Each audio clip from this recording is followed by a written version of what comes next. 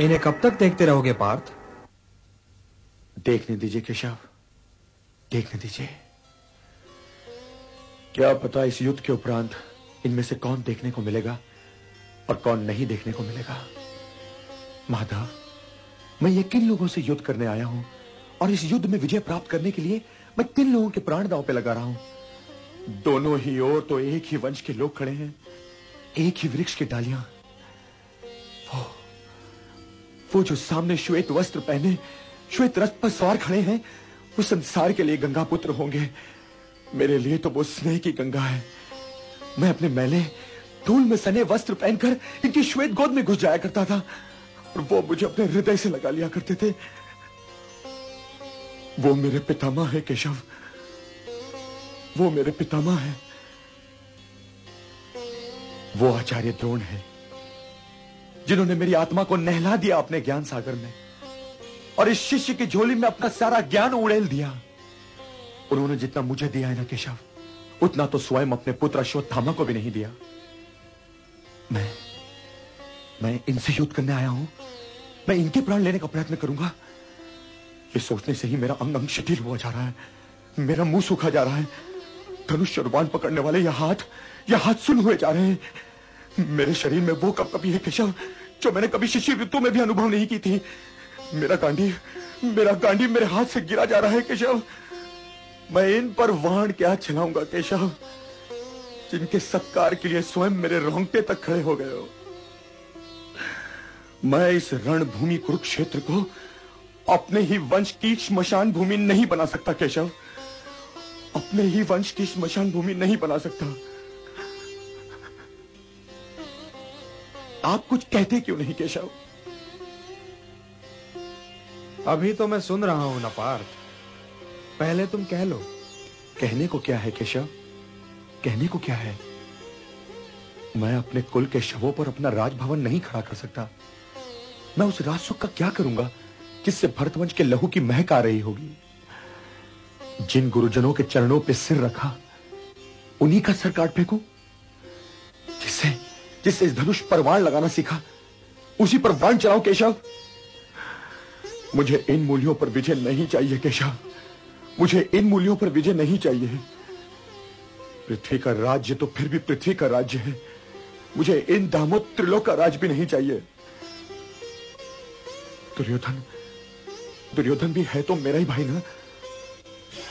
माना कि उसने हमारे साथ कपट किया है, उसने पंचाली का अपमान करके सारे भरतवंश का अपमान किया है, किंतु है तो वो ज्येष्ठ पिताश्री का ज्येष्ठ पुत्र है ना। ये तो बड़े खेद की बात है कि भूमि के एक टुकड़े के लिए हम लोग कुलनाशक बनने को तैयार हो गए। हे शांति देव, यदि सब कुछ खोकर भी मुझे शांति मिले और मैं कुल के नाश के पाप से बच जाऊं तो यह शांति बहुत सस्ती है केशव, यह शांति बहुत सस्ती है। कुतस्त्वा कश्मलमिदं विषमे समुपस्थितम् अनार्य जुष्टम अस्वर्ग्यम अकीर्तिकरम अर्जुन। केशव, मेरा नाम लेकर मुझे पुकारने से पहले यह बताओ पार्थ कि इस समय जब विनाश के बादल चारों ओर से उमड़ आए हैं और धर्म, रक्षा और विजय की आस लिए तुम्हारी ओर देख रहा है, इस संकट की घड़ी में तुमने कायरता के इन हीन भावों को अपने हृदय में आने कैसे दिया? श्रेष्ठ पुरुष तो यूं विषाद में डूबा नहीं करते।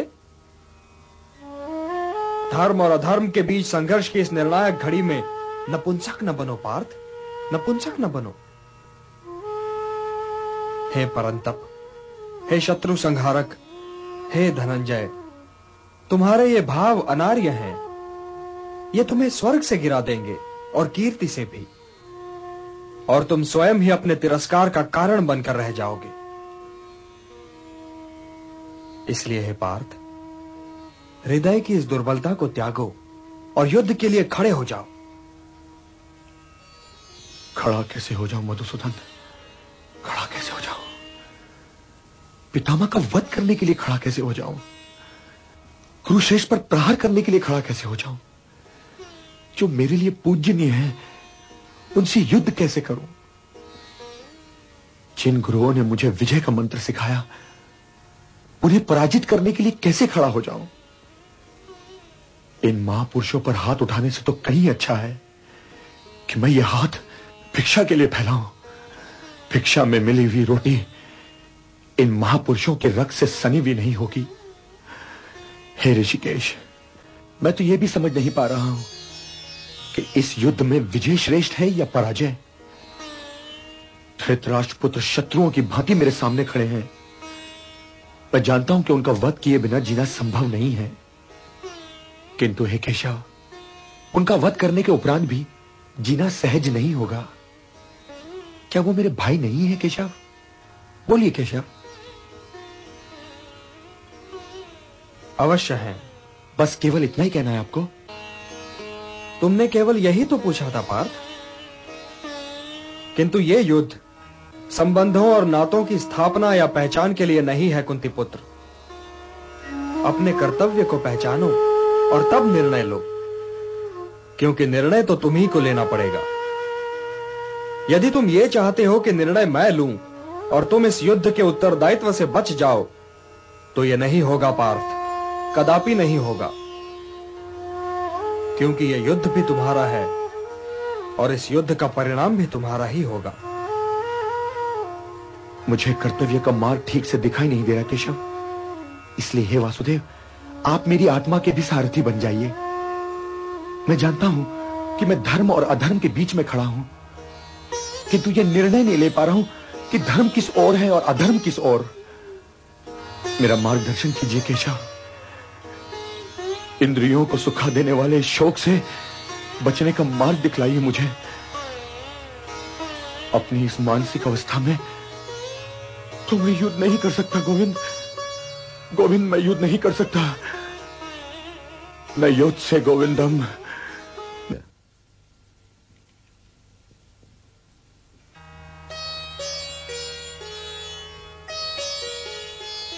हे भरतवंशज,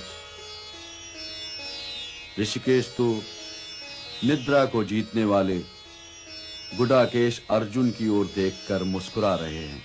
अशोचानन्वशोचस्त्वं प्रज्ञावादांश्च भाषसे गतासून अगतासूंश्च नानुशोचन्ति पंडिताः।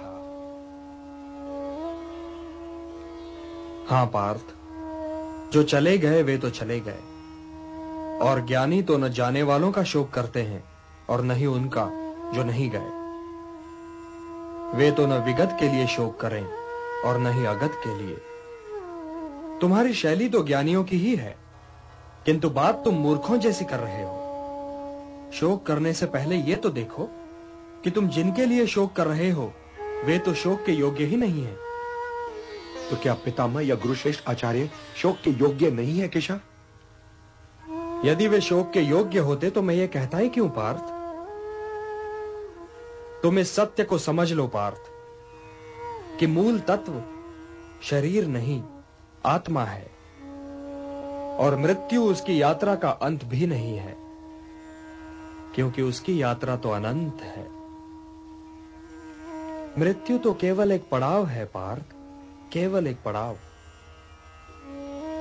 सांस का अंत पवन का अंत नहीं है। यूं समझो पार्थ कि प्राणी तो पहले बालक होता है, फिर वो बालक युवा हो जाता है, फिर वो युवा वृद्ध और फिर मृत्यु। किंतु ये यात्रा तो शरीर की है। आत्मा तो इससे भी आगे जाता है। वो एक शरीर को त्याग कर कोई और शरीर धारण कर लेता है। इसलिए जो यात्रा मृत्यु पर समाप्त हो जाए वो तो केवल शरीर की यात्रा है पार्थ, केवल शरीर की यात्रा है। न जायते म्रियते वा कदाचित नायं भूत्वा भविता वा न भूयः अजो नित्यः शाश्वतोऽयं पुराणो न हन्यते हन्यमाने शरीरे।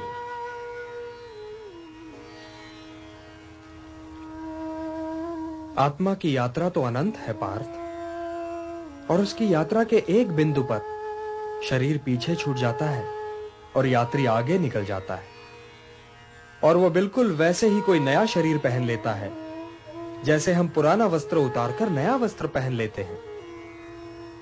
वासांसि जीर्णानि यथा विहाय नवानि गृह्णाति नरोपराणि तथा शरीराणि विहाय जीर्णानि अन्यानि संयाति नवानि देहि।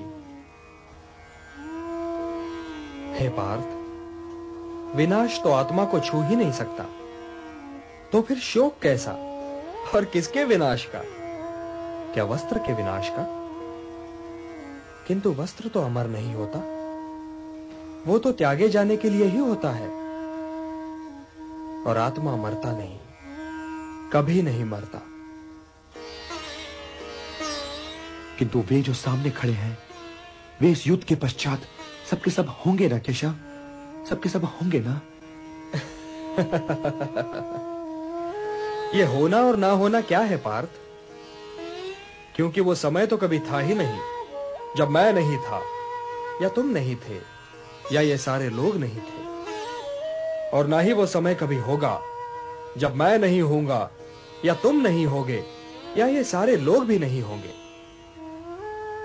तो फिर तुम ये किस भ्रम में पड़ रहे हो पार्थ कि वर्तमान जीवन ही संपूर्ण जीवन है? वर्तमान जीवन संपूर्ण जीवन नहीं है पार्थ। हम थे भी, हम हैं भी, और हम होंगे भी। अब रहे ये सुख दुख, तो इनका क्या है? ये तो ऋतुओं की भांति हैं, आते जाते रहते हैं। हे कुंती पुत्र, जो सुख और दुख दोनों ही को समान समझे और उनसे प्रभावित हुए बिना ही उन्हें झेल जाए, वही स्थित प्रज्ञ है और वही मोक्ष का अधिकारी भी है। मात्रा स्पर्शास्तु कौन्तेय शीतोष्ण सुख दुख दाह आगमापायिनो नित्यान तान तितिक्षस्व भारत। हे भारत, मारने या मरने की आशंका से मुक्त हो जाओ, क्योंकि मृत्यु तो केवल उसी की हो सकती है ना जिसका जन्म हुआ हो। आत्मा तो कालातीत है, काल से भी परे है पार्थ। जन्म तो जीव का होता है, आत्मा का नहीं। और यदि आत्मा जन्म ही नहीं लेता तो उसकी मृत्यु कैसे हो सकती है? आत्मा तो बस है पार्थ, है। वो काल के दोनों तटों पर भी है और काल की धारा में भी। वो अजन्मा है, नित्य है, सनातन है, अविकारी है, अविनाशी है। इसलिए मारने या मरने के प्रश्न को लेकर चिंतित होना व्यर्थ है पार्थ, व्यर्थ है। मृत्यु तो केवल शरीर की होती है, और उसकी मृत्यु के पश्चात भी आत्मा नहीं मरता, क्योंकि शस्त्र उसे काट नहीं सकता, अग्नि उसे जला नहीं सकती, जल उसे गीला नहीं कर सकता, और वायु उसे सुखा नहीं सकती। नैनम छिंदन्ति शस्त्राणि नैनम दहति पावकः न चैनम क्लेदयन्त्यापो न शोषयति मारुतः।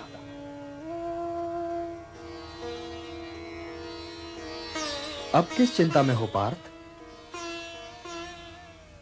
हे जनार्दन, क्या मैं केवल एक आत्मा को पितामह कहता हूं?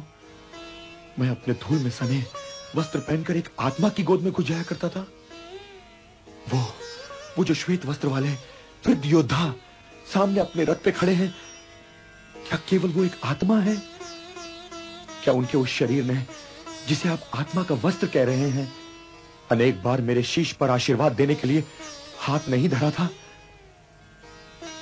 क्या वो वृद्ध ब्राह्मण श्रेष्ठ केवल एक आत्मा है जिन्होंने मुझे धनुर्विद्या सिखाई है? केशव, मैं आत्मा के नित्य होने, पुरातन होने, अविनाशी होने को नहीं नाकारता, पर जिन शरीरों की मैं बात कर रहा हूं, वो शरीर भी तो मेरे कुछ लगते हैं ना। आत्मा तो जन्म नहीं लेता केशव, आत्मा तो जन्म नहीं लेता, किंतु लोग तो जन्म लेते हैं केशव, लोग तो जन्म लेते हैं। हां, लोग जन्म तो अवश्य लेते हैं पार्थ, किंतु इस तर्क को तनिक आगे बढ़ाओ महाबाहो, तनिक आगे बढ़ाओ। जो जन्म लेगा उसकी मृत्यु तो निश्चित है, तो निश्चित का शोक क्यों? जन्म लेने वाले को एक न एक दिन तो मरना ही है, और ये मृत्यु भी अंत नहीं है, क्योंकि मरने वाला फिर जन्म भी लेगा। ये तो एक अटल सत्य है पार्थ, और इस अटल सत्य को कोई टाल भी नहीं सकता। न तुम, न मैं, न कोई और। गंगा पुत्र भीष्म के पास तो इच्छा मृत्यु का वरदान है, किंतु मृत्यु तो फिर भी अटल है न पार्थ। तो जन्म, मृत्यु और फिर जन्म की श्रृंखला में शोक का स्थान कहां है पार्थ? कहां है शोक का स्थान? जिन लोगों को तुम सामने खड़ा देख रहे हो ना पार्थ, वो इस जन्म से पहले भी थे, पर क्या थे ये तुम नहीं जानते।